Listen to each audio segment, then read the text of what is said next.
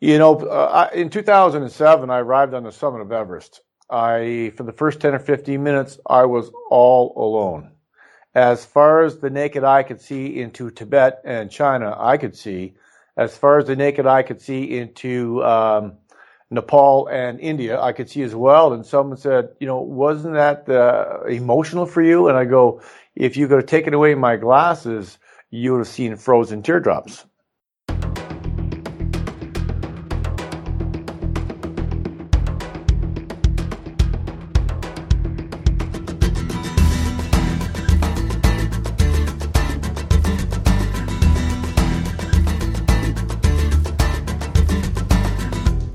This is the Adventure Sports Podcast, brought to you by 180 TAC. Get out there and have some fun.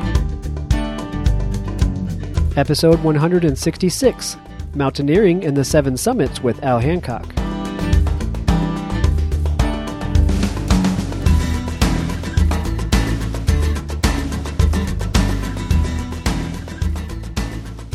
Welcome back to another Adventure Sports Podcast episode. This is your host, Travis. I've got a good one for you guys today. I've got Al Hancock on the line. I ran across Al when I was talking to Mike Fenner. And Mike, if you remember, he wrote the Crossing Denali book, and we did an interview, an episode with him a while back. And Al was one of Mike's teammates, and I got to talking to Al, and Al has some amazing things going on.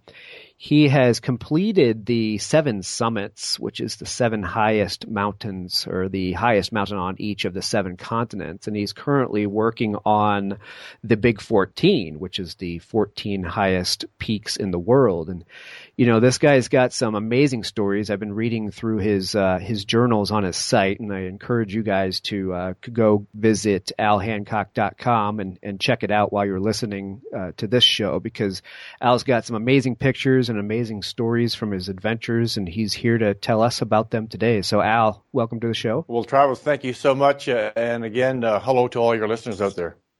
Yeah, well, let's dig into this. Like I said, I've only scratched the surface about what you've been doing, and your story is amazing. And I'm just I'm completely into reading the journals. I wish I had more time to read more of them going into this, but I guess it'll let me in on some of your stuff, just like the listeners, instead of knowing your full story before going into it. So let's dig into your background a little bit first. You grew up in Newfoundland and then found yourself in Alberta, Canada. So what is it that brought you to Alberta, and what is it you're doing in Alberta at this point? I came to Alberta when I was 18 years old, seeking out opportunities within the oil field. At the age of 18, I got a job with one of the oil companies.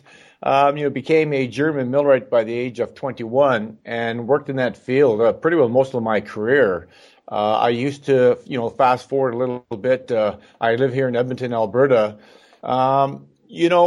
Getting into mountaineering, it all started by trying something new for me. I used to be involved in another sport, bodybuilding, done really, really well at that sport, and competed and won many, many awards.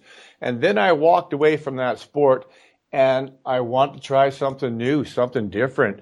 And so I had basically taken a basic alpine course down in Canmore here in Alberta.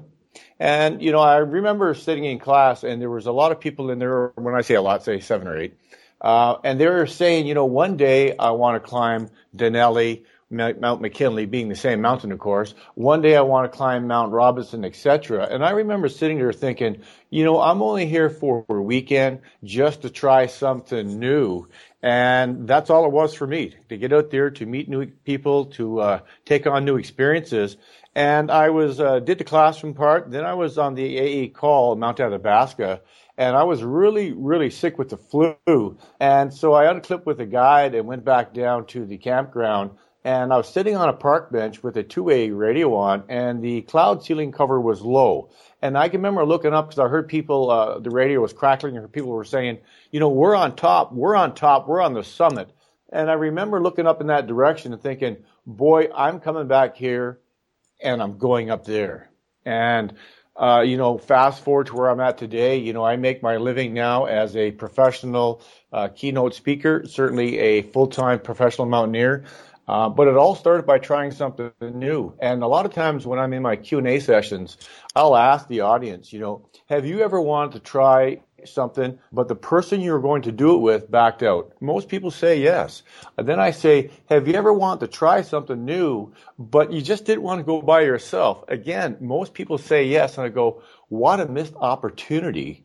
The worst thing could have happened. Hopefully, you would have met really cool and interesting people. And then I segue and say, let me tell you my story. And this all started by trying something new. I didn't reach my objective. But, in anything we do in life, be it professionally, be it personally, we always got to, have the courage to fall down, but the strength to get back up again. And then, rather than turn our backs on our challenges if we don't meet our objective, step back and ask ourselves, what have I learned? What can I do differently again? And then step forward and re-engage. And I continue to do that and take in courses upon courses over the many, many years. And again, like you had mentioned earlier, in 2007, 2008 became the 13th Canadian, the 202nd person in the world at that time to have stood on the highest mountain on every continent.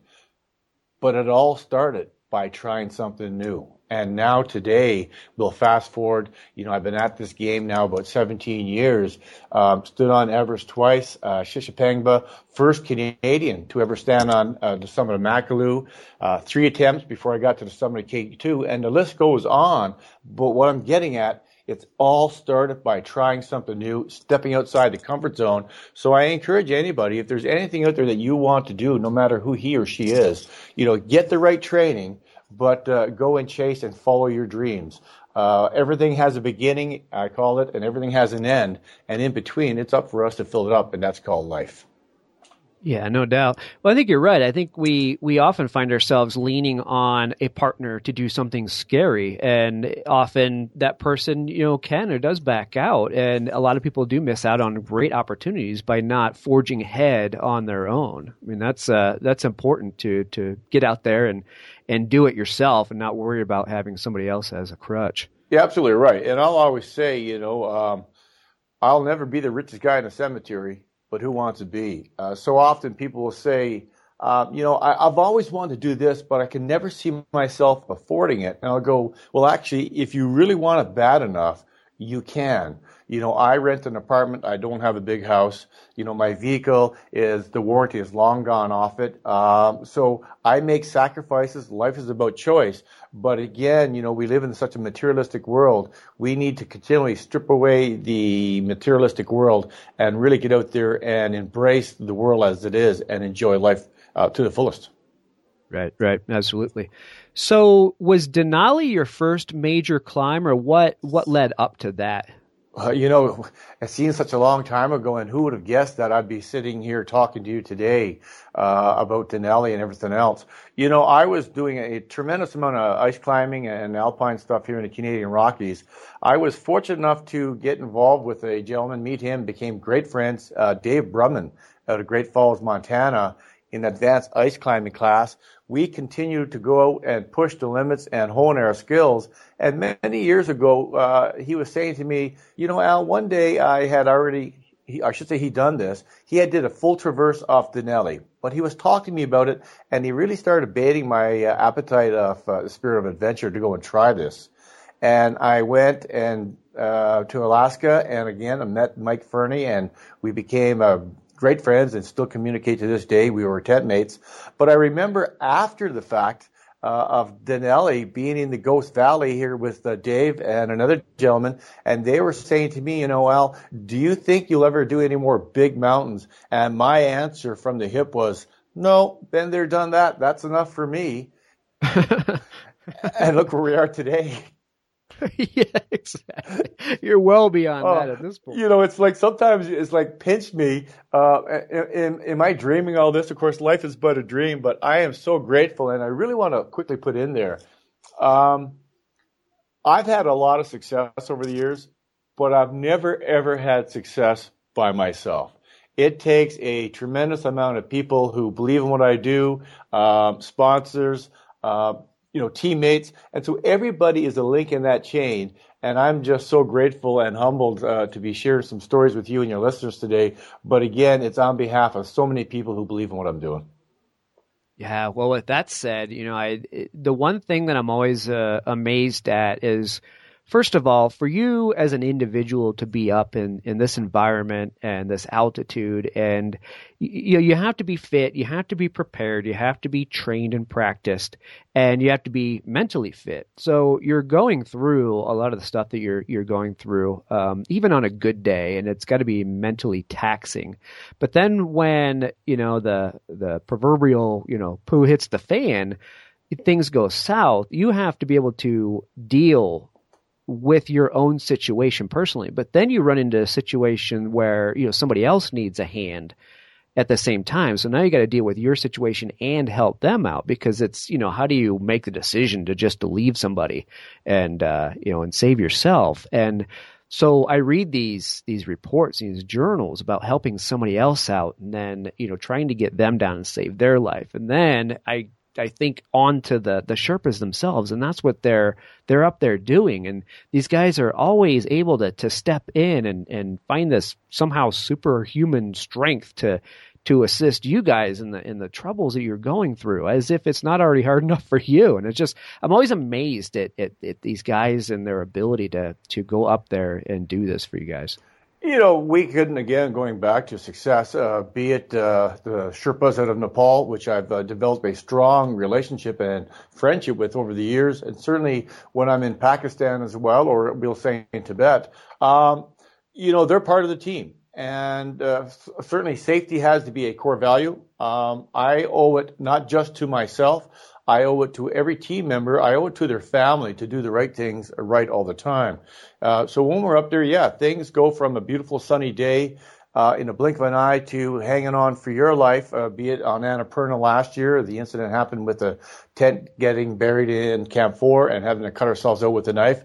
And then after that, myself and two Sherpas were late into the night rescuing a Spaniard who eventually loses top of all of his fingers through frostbite. But those are pretty scary times. And when you're up there involved in a rescue and it's pitch dark outside and all of a sudden you hear an avalanche and you just dig your feet in and you try to get as small as you can and then you get hit with the percussion, those things are pretty scary, but it's all those years of honing those skills that you just react to the situation at a time. But again, back to the Sherpas, we couldn't do what we do without them, and they are certainly a viable part of any expedition. And again, before I have credit, I give the credit to those. Yeah, no, I get that. So let's dig into that Annapurna story. I just recently read it, and I couldn't stop reading. It was such an amazing story about being up on Annapurna, being buried in the avalanche, and then subsequently being hit by the earthquake that year. So can you let our listeners in on that story about how it was starting with being up on the mountain when that first avalanche hit? Again, I'll always say he or she who's willing to bow down to the art of suffering the most has the best opportunity for success. Here's a little snapshot, for example, that we just talked about on Annapurna. At 2:00 in the morning, we left Camp 4, our high camp, to make an summit attempt. Sometimes you can get a little delusional and think that the summit is just there where it's probably 5-6 hours away. It's about making those right decisions. Deep down in the valley, we could see a storm coming and coming fast. Decisions were made that today the summit will not be ours. So we eventually get down to the Camp 4. We're in our tent. We're all exhausted, and I'm sleeping, and all of a sudden I hear this noise, and it was a knee-jerk reaction. As I heard it, I sat up my sleeping bag, and in a blink of an eye, my face was pushed into the fabric. Everything went dark, and we got hit by an avalanche. And, the crampons and ice axes, obviously we're outside the tent, covered in over 6 feet of snow. So luckily that it happened still in daylight.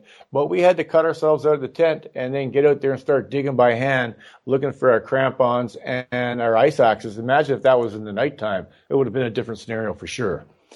Once that we all got ourselves together, the Sherpas got the rest of the team members and start moving down to Camp 3. Myself and one Sherpa got involved in a rescue with a Spaniard that we just mentioned.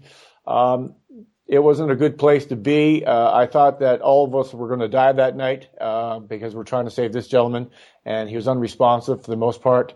But he is alive today. But I'll remember as we're coming down, and deep down below, I could see another light, and another Sherpa had stayed to wait for us. And I had called for more assistance from Camp 3, but nobody could make it up at that time.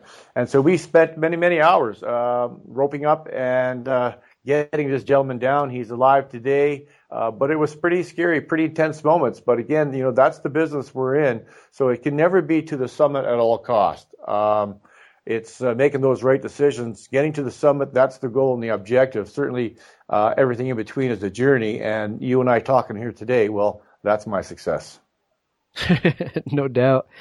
Well, one of the things I was relating to my son while I was reading that account of Annapurna and helping the Spanish climber was that the mental fatigue and the overcoming the mental challenges up on the mountain must be insanely difficult.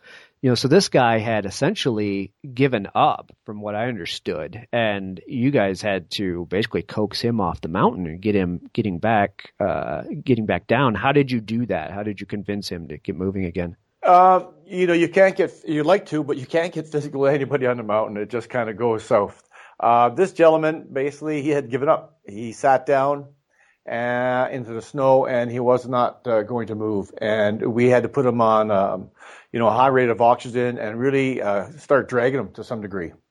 And he continued not to want to cooperate. And, of course, he would have died there. There's no doubt in my mind today, if we didn't do what we did, and when I say we, myself and the two Sherpas, that gentleman would be dead today. But I tried to tap into different levels of his psychic, we'll call it. And finally, I looked at him in the eye and I said, all four of us are going to die here today, but most importantly, your son will never see his dad again. You're a dead man. And with that, and I was being very blunt, I was trying to get some emotion out of him, I seen a teardrop in his eye. And then things started to change, and he started working with us. And again, late into the night, we finally reached Camp 3. It was scary. We had to do a lot of vertical rappelling, someone in front of him, someone behind him. But again, I'm just grateful that I had the Sherpas there who were with me. And again, it's about saving lives, and you never know when it could be you. You hope it's not, but at the end of the day, again, it's not to the summit at all costs. I'm a sponsored athlete for the most part, and someone once said to me, do you feel an added responsibility to get to the summit because you have sponsors on board? And I say, no, I don't, but I do have an added responsibility to make those right decisions. And so it's about if you have an opportunity to save a human life, you give up your summit attempt and you do what's necessary to take care of someone. Right.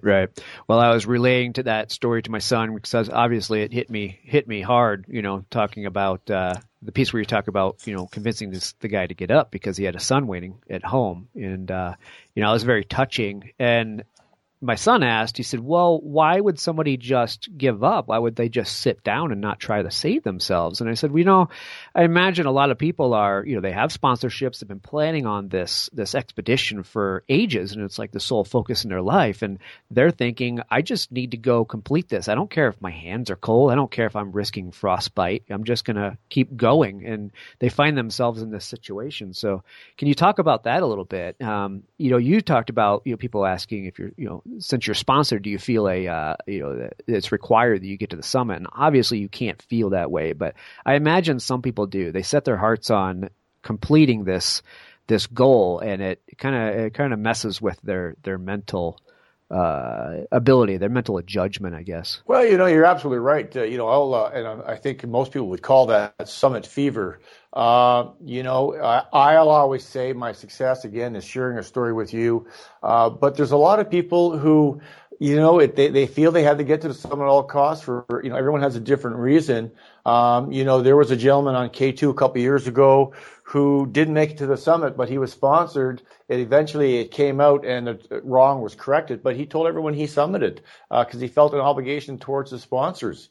Other people, for example, you've been dreaming about this particular mountain for years. You've been saving it up. You've remortgaged your house.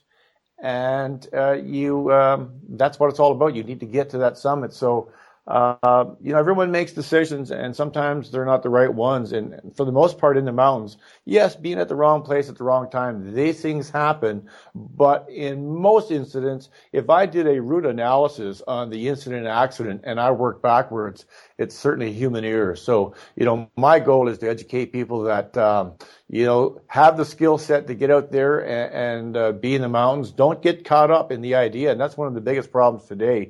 And we'll just use Everest for that example. So many people, it's the biggest, it's the highest mountain in the world, Chomolungma, 29,035 feet. And you got some people, not all, but some people are trying to get on Everest, and they just don't have the skill set to be there. And so I always tell people, don't get caught up in the size or the mountain or that dream.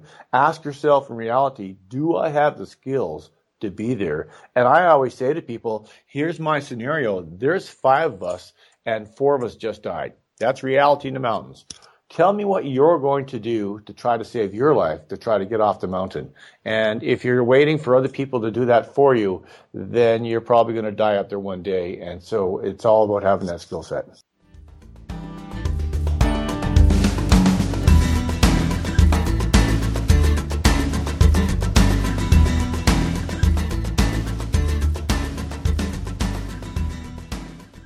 Action cameras evolved quickly and are no longer just for recording your adventures. The new SiOi Iris 4G shares experiences as they happen.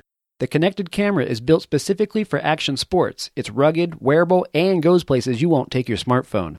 The best part? Broadcast from the great outdoors with a simple touch. Your friends can watch live or come back for an instant replay. No downloads, no editing. Now that's progress. Visit SIOEYE.com and share your next adventure live.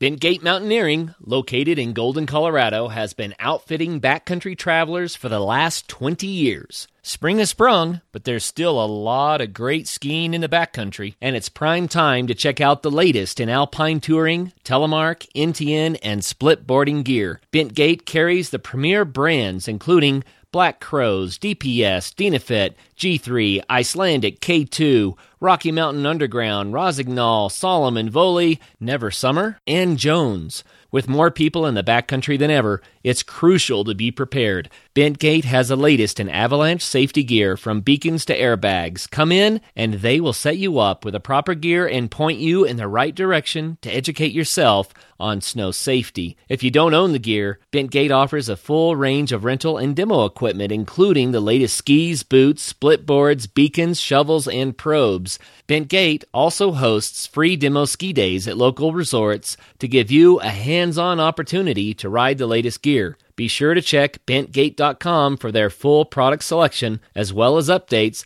on all of their events.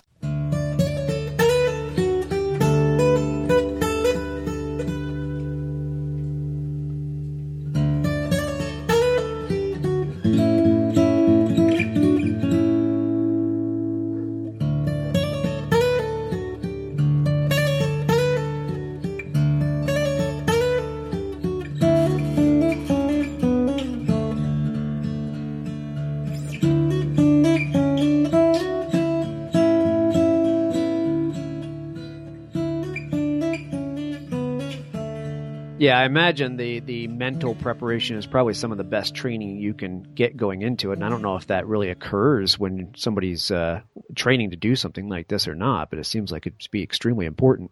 Well, it is, training. But again, people lose sight of that. And again, it can't be to the summit. And I was with, on Makalu when 2014, I was the first Canadian to summit Makalu and hold that Canada flag. But we lost a team member, a very experienced gentleman who had died, weeks earlier. And again, it was making those wrong decisions, pushing the envelope too much. Sometimes, we push Mother Nature pushes back, and we got to know when today to draw the line. For example, it took me 3 times before I got to the summit of K2.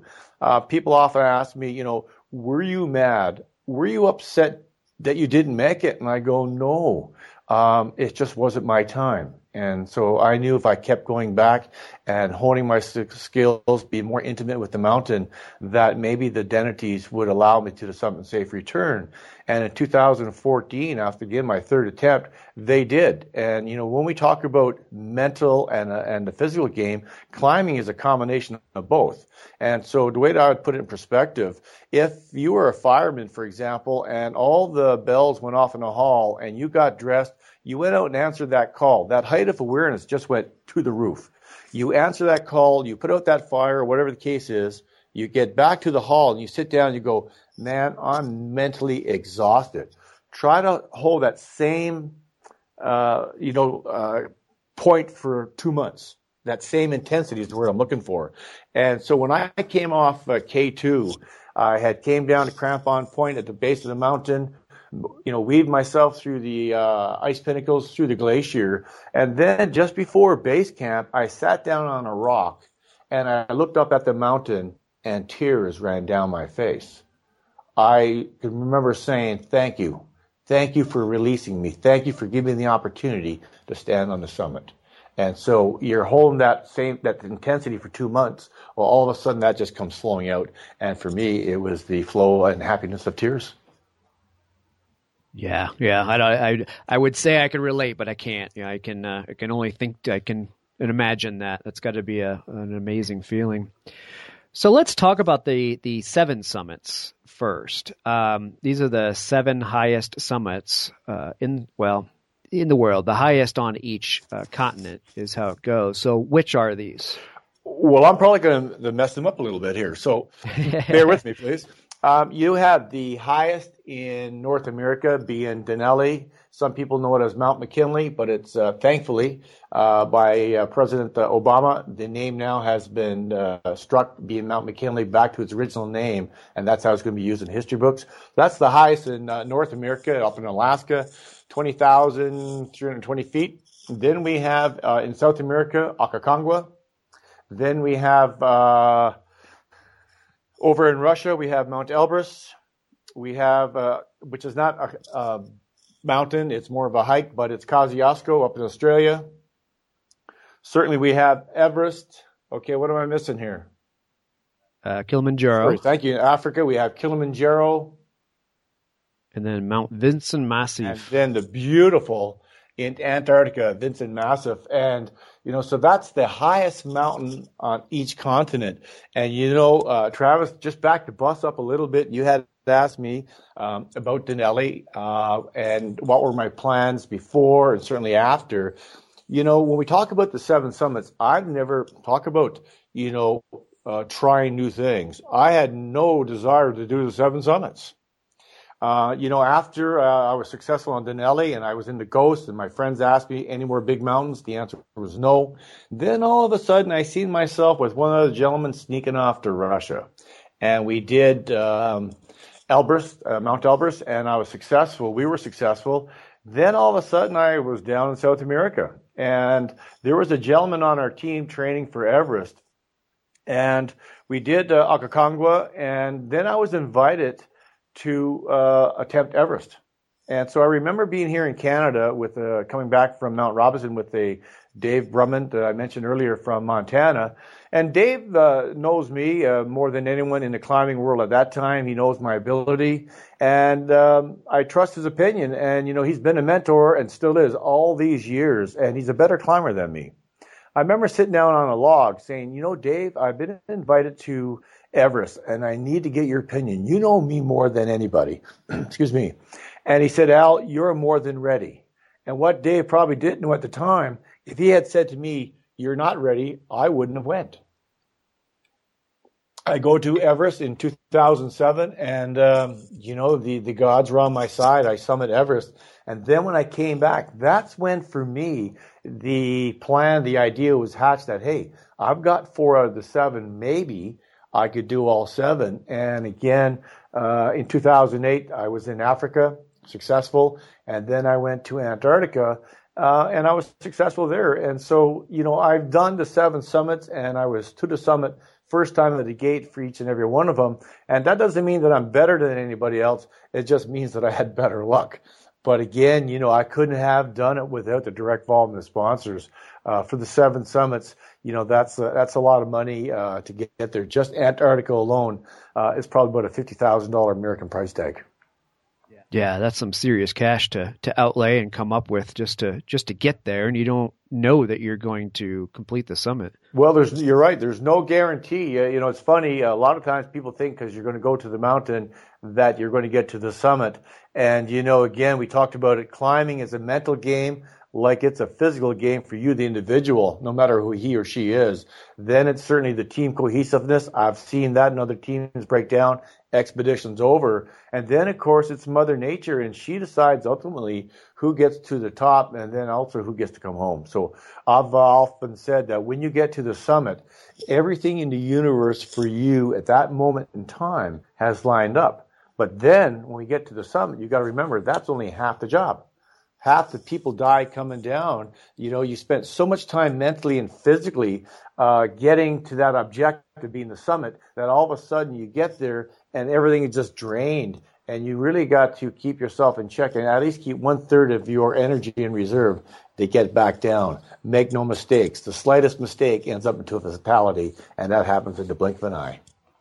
Yeah, that's interesting. I imagine your judgment kind of goes to pot on the way back down because, like you said, you use so much of it and so much energy just to accomplish your goal. And then, it's like that last run of the ski day. They say that's the one you're going to get hurt on because you're just kind of let your brain go, and go on autopilot or so you think. And then all of a sudden, the tragedy strikes. It does. And so that's why you have to be dialed in 24/7.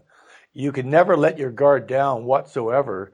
I remember 2007 when I came through the Khumbu Icefall for the last time after being on the summit of Everest. I literally felt the mountain's weight drain from my shoulders. It would be like if you had a heavy, heavy pack sack on and you took it off, that light feeling you would have. That's how I felt as I came through the Khumbu Icefall for the last time.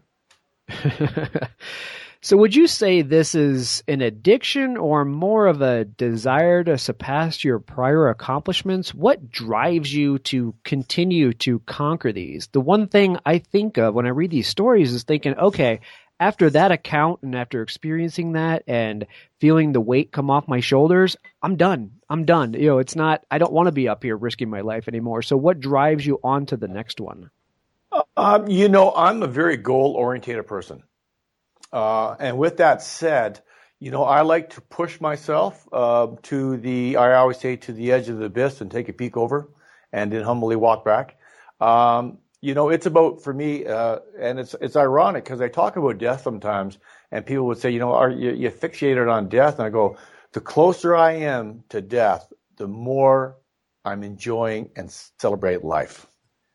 And it really puts it in perspective that for me, I just want to get out there and I want to wring out every bit of joy and passion in life that I can.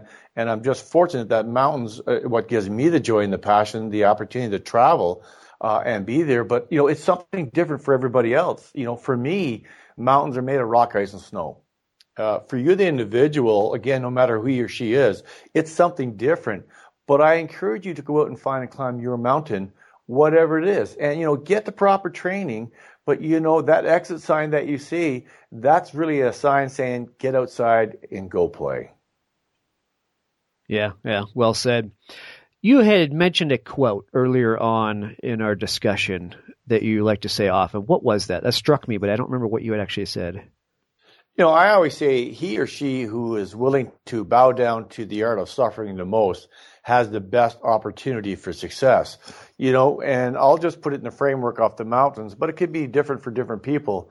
But take away the mountains for 1 second, just to live in that environment on a daily basis. That little tent, that becomes your home.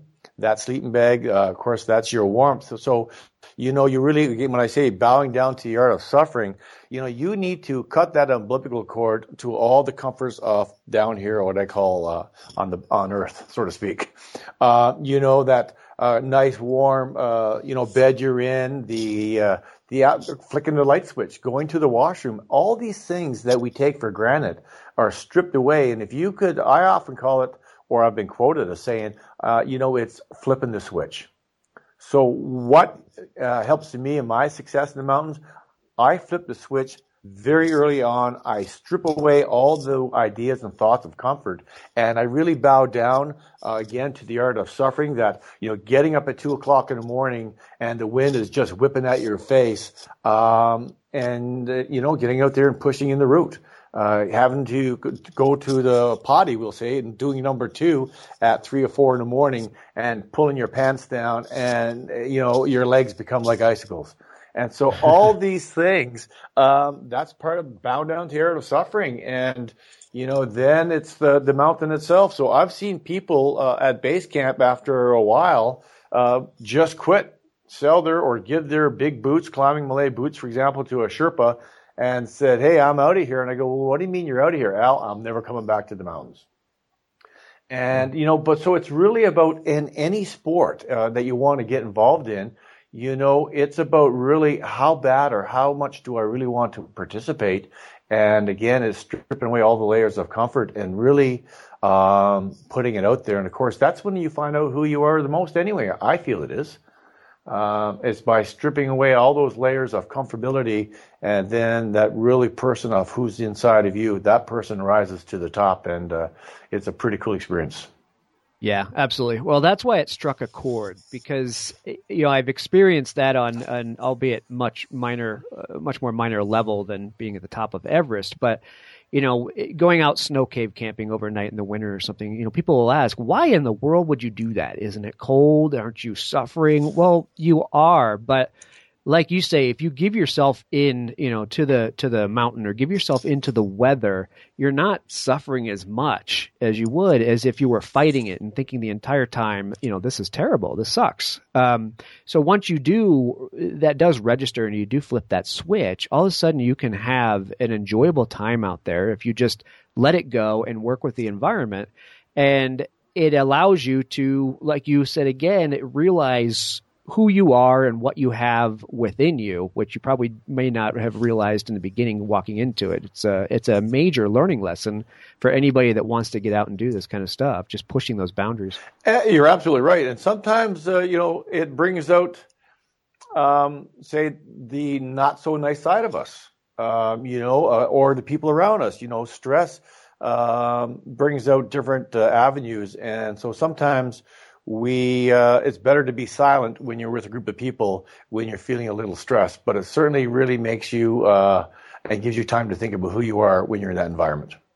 Yeah, it's a good point. As I'm reading Mike Fenner's book, Crossing Denali, as we alluded to earlier, there was a situation where he basically kind of got into a spat with another person who he at the time didn't think was pulling their own weight, and he was really kicking himself for even allowing him to get to that point, because like you said, you're up here, you're all working hard, you're overcoming these mental challenges, and to be able to let that spill over into an argument and God forbid an altercation up there is so energy and morale sapping that you really have to be on your game, I imagine, in any one of those situations. You're absolutely right. Of course, I'm a work in progress myself. I can take my own advice, but you're right. We all have different breaking points, and that's why we need to step forward to help someone when we can, but also be willing to step back and just let people get through their day, but be willing to lend that hand, because today I may be having a bad day, and maybe it'll be you tomorrow. So it's really about that team spirit, about working together. And again, at times, the moment of silence is the best voice you have. Yeah, right. So of the 7 summits, I have to ask, which would you consider your favorite? Each one presents its own inherent risk and dangers. Each one has the beauty of its own. In 2007, I arrived on the summit of Everest. For the first 10 or 15 minutes, I was all alone. As far as the naked eye could see into Tibet and China, I could see. As far as the naked eye could see into Nepal and India, I could see as well. And someone said, wasn't that emotional for you? And I go, if you could have taken away my glasses, you would have seen frozen teardrops. So which mountain is what I favor to go back to?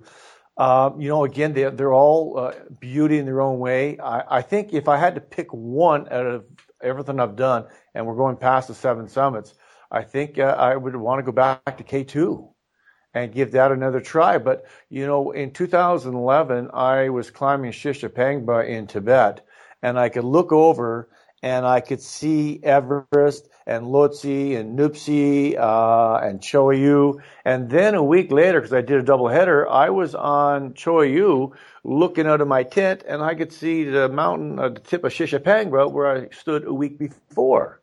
And now, a week or 4 days later, I'm on the summit of Cho-Oyu, and I can see Everest where I stood twice right there. And so, again, everyone has its own beauty, and I'm just very grateful, very humbled that I'm out doing what I'm doing. If there's one word that I think is really important that we all need to live by, and that's a word called passion.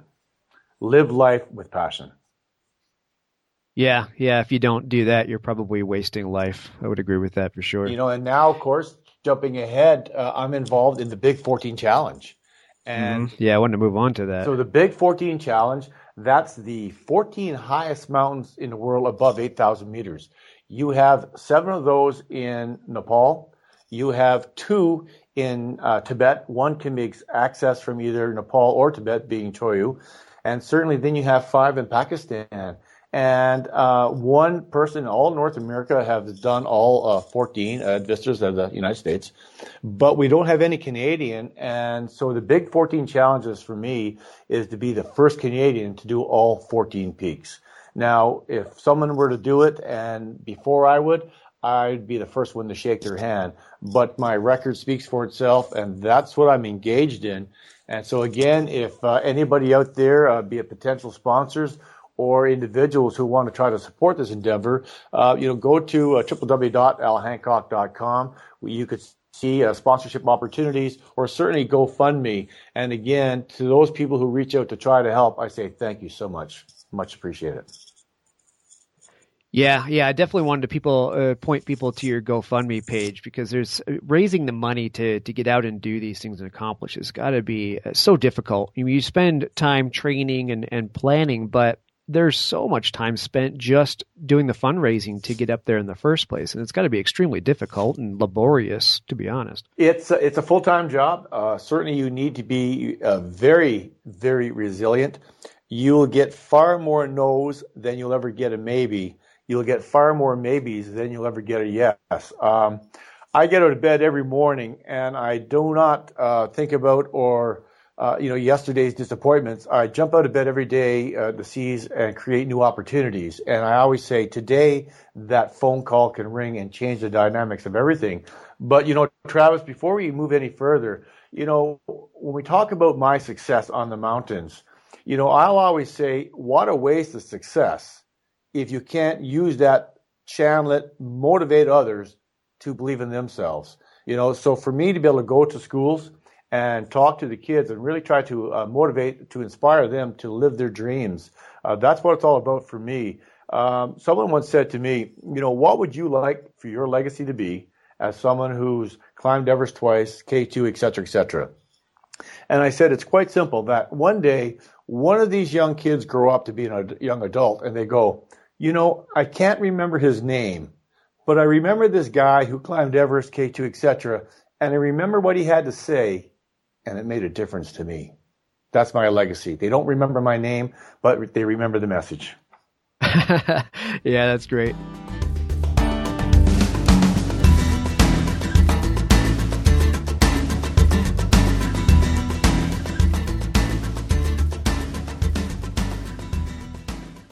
House of Motorrad is Colorado's original adventure motorcycle rental company. From their top-of-the-line fleet of rental motorcycles by BMW, KTM, Triumph, and Yamaha to their expert service shop, they are your one-stop shop for all of your motorcycle needs. Servicing all makes and models from tire changes to engine rebuilds, House of Motorrad will take care of you and get you on the road. Visit www.houseofmotorrad.com to check out their selection of parts and accessories, or call them at 720-466-0047. At House of Motorrad, your adventure awaits you.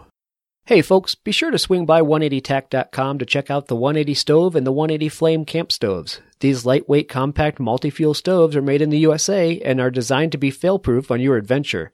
These stoves offer the flexibility to cook your meal using twigs and sticks found around you, or various other fuels like gel fuel, alcohol, charcoal, or even use them as a windbreak and stable cooking surface for remote bottle gas stoves. The ingenious locking tab and slot design ensures your stove is very solid and stable without the use of hinges, rivets, or fasteners that can fail you in the field. Visit 180tack.com to find your next camp stove.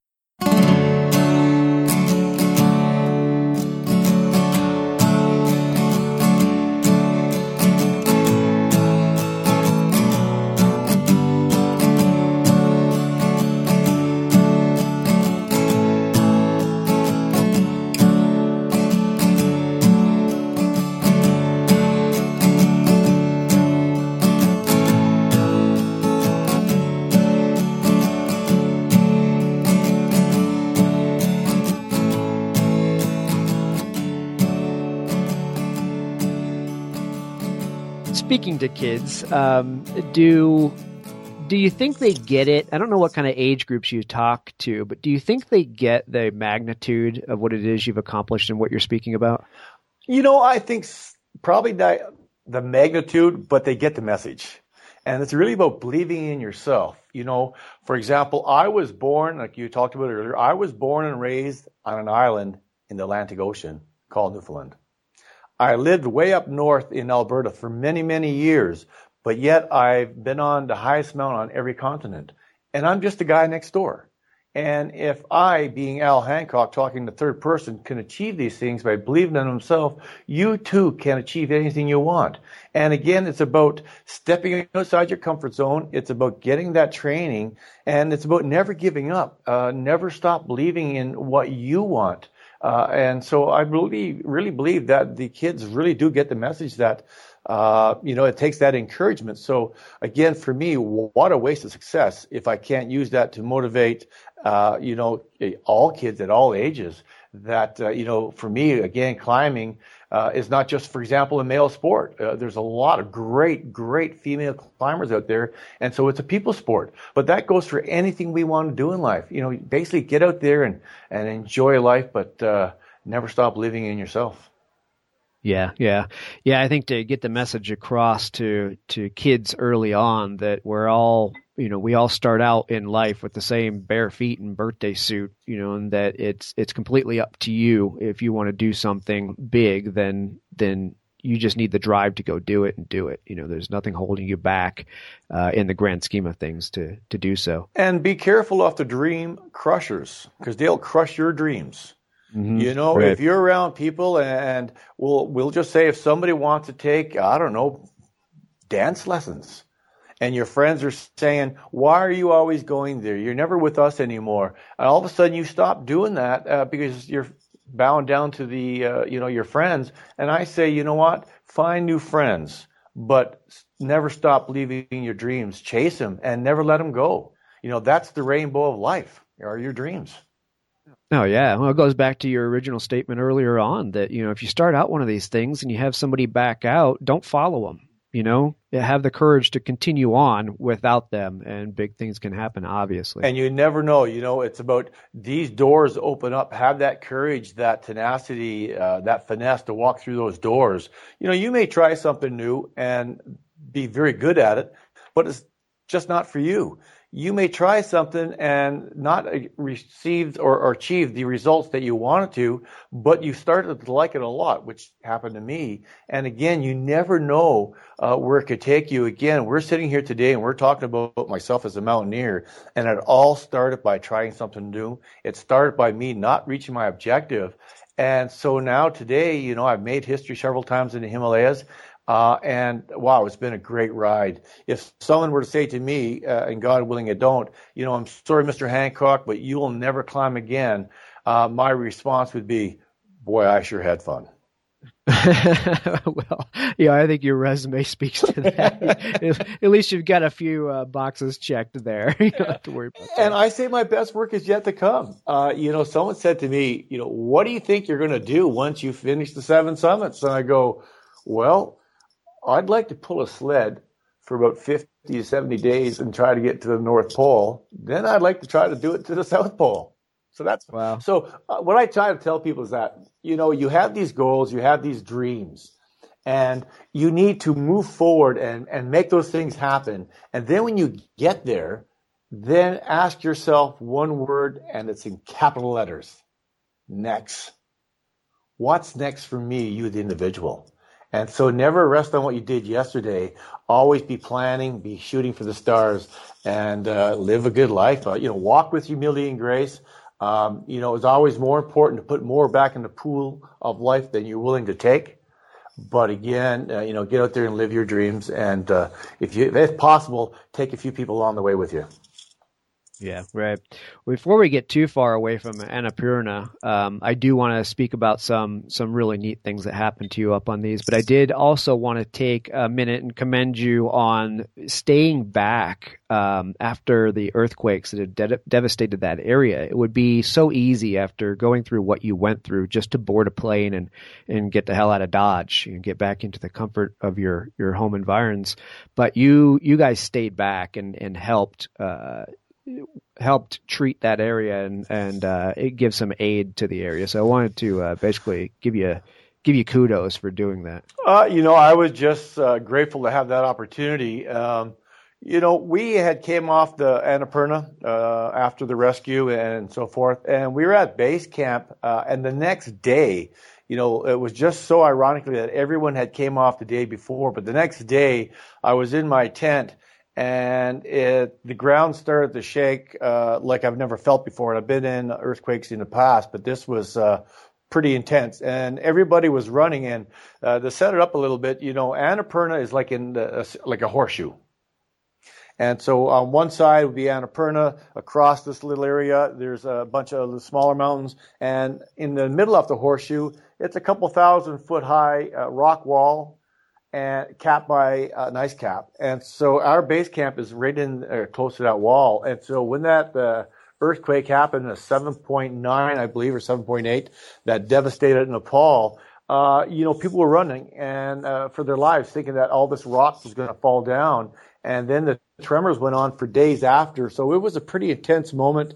A week later, we were picked up by a helicopter and taken back to Kathmandu. And as we were flying low, heading back to Kathmandu, the destruction was unimaginable to be there. And, then once I was back in Kathmandu, I was with some friends, and we were bringing aid to a group in what we call the Dokula region. And all of a sudden, I can remember on the front of the bus, and that's what we had, a big bus loaded down with supplies. I seen, which was a really calm, quiet day, all of a sudden, the trees started to sway. A close friend of mine, Chris Burke, yells out, avalanche, and a whole mudslide came down from the bus, and the bus started rocking, and it was right at the edge of a cliff. And so we bail off the bus, and then the roads start opening up. And then another one happened on the back of the bus, and we spent hours having to dig out one part of the road that was blocked off to get the bus turned around. And there was a lot of tremors, and it was pretty scary. And I remember even when we got off the bus and the road was opening up, across the valley, massive slides were coming down, peeling the trees, and you can hear the screams of people dying. And there was nothing you could do. It was happening all around us. And so we got the bus turned around. We went back out to the next village, and everybody was in the cornfield, and they were crying. And as they were crying, more tremors of quite the magnitude, and all the homes were just collapsing all around us in dominoes. And, to see a people with next to nothing, and now they've lost everything, it was pretty sad, pretty wrenching. So all the aid we had on that bus, we had gave it to that particular little community. And then a week later, I was with a different aid group. We had 13 trucks, 32 tons, I believe, of aid, be it doll, salt, tarps, etc. And we went back deep into the Dokla region to that area that we heard the screams coming from. And again, to see that, it was like you were into a war zone. It was just heartfelt, and the death and destruction was all around you. And to go in there with 32 tons and that were donated by people from around the world, but to be on the ground level and to give that to the people who need it, it was quite gratifying. And one thing that we gave them, I think, was one word, and that was called hope. Hope of a better tomorrow. Wow, that's amazing. I mean, that's what you just described there is enough adventure for many people for a lifetime, and this all following giving yourself off of the mountain at the same time. So, I mean, good for you guys for sticking that out and going through that to help those people, because there was a lot of devastation down there for sure. And it's still today, we need to continually try to help out the Nepali people. Certainly there's a lot of bureaucratic red tape to go through. But again, people often said to me, how do I know that the aid is getting to where it needs to be? And yes, there's always going to be a misappropriate of certain amount of funds. That's we don't like to hear it, but that's a reality. But I can also tell you that the reality is, as well, is that I've been on the ground level, like I just said, and I, along with my colleagues, handed over 32 tons. And again, we made a difference to 1,100 families. And so that aid is making a difference. So, bravo to the people around the world who reached out with donations to try to make a difference. Because again, your donations did make a difference. It gave people hope. Yeah, absolutely. Well, we have just about blown through an hour, believe it or not, and I could easily go on for a couple more. But I don't want to leave off on with the element of tragedy in our minds. So, how about some great experiences, a story of just an amazing experience or event from being on one of these expeditions? Wow, the great stories is that you get to come home. And you get to share those stories with other individuals. The mountains are the goal and the objective. Everything in between is the journey. So for me to go back to these areas of and enjoy the people, the culture, the changing of the landscape. The earthquake in Nepal was a tragedy, but it's also not a tragedy when you have an opportunity to help people. And you see the smiles and the gratitude. And so that's a positive thing. And so when we talk about helping people, let's, every day when we get out of bed, we have that opportunity to make change. Be it a simple gesture of hello to the person we're walking by. It's free to say hi. To open up a door. It doesn't matter who it is coming behind you. Open up the door and let that person through. So every day we have an opportunity to be better as human beings, to make a difference in people's lives. And I think that's the story right there for me, is about walking with humility and continuing to learn and try to make a difference in people's lives. Well, very well put. So before we head out, how far along the 14 summits or the Big 14 goal are you at this point? Well, I've out of the 14, I've been on the summit of 6, twice, of course, being the summit of Everest. But I've been on 5 that I didn't get to the summit. When we talk about being resilient and continually striving to make that 14 happen, 3 times before I got to the summit K2. So that's 2 no summit. Last year, Annapurna, no summit. Broad Peak last year, no summit. That was my second attempt on Broad Peak. And now I'm heading back in 4 short weeks back into Nepal. That's where I keep all my climbing gear. I'll sort things out, dial things in. And then the beginning of June, I'll be back in Pakistan to go back for my 3rd attempt on Broad Peak, which is the 12th highest in the world. And so I look forward to the challenges that lay ahead, and it's going to be exciting times. Well, that's great. I can't wait to follow along and see where these adventures take you, and see your journals and your photos that come out of them for sure. So he's Al Hancock, Hancock. Check him out on alhancock.com. You can also find him on Facebook and Instagram. Go back and read his journals, check out his photos. And Al, you do a great job of journaling and telling the story about being up there. And it's so easy to get lost into your writing and to your photos of these. So I appreciate you taking the time and putting that stuff out there. And I'm so glad we had the opportunity to have you on the show. Well, thank you so much, Travis. And, if there's one thing I want to leave yourself, certainly all your listeners with, and I talked about it before, and I'm going to hit it one more time before we leave. For me, for Al Hancock, mountains are made of rock, ice, and snow. But for you, the individual, no matter who he or she is, I ask you this. I challenge you. What is your mountain? Go out and seek it, whatever it may be. Get the right training. But again, there's no such thing as bad weather, just bad gear. Get dressed, but go out and play. Life is great, and follow your heart, follow your dreams. Find your passion in life. Well said. Well, to all of our listeners, take a cue from Al and get out there and try something new. Until the next episode, we'll see you later. Thanks, Al. You're very welcome, and thank you for your time today. Yeah, thank you. Bye-bye.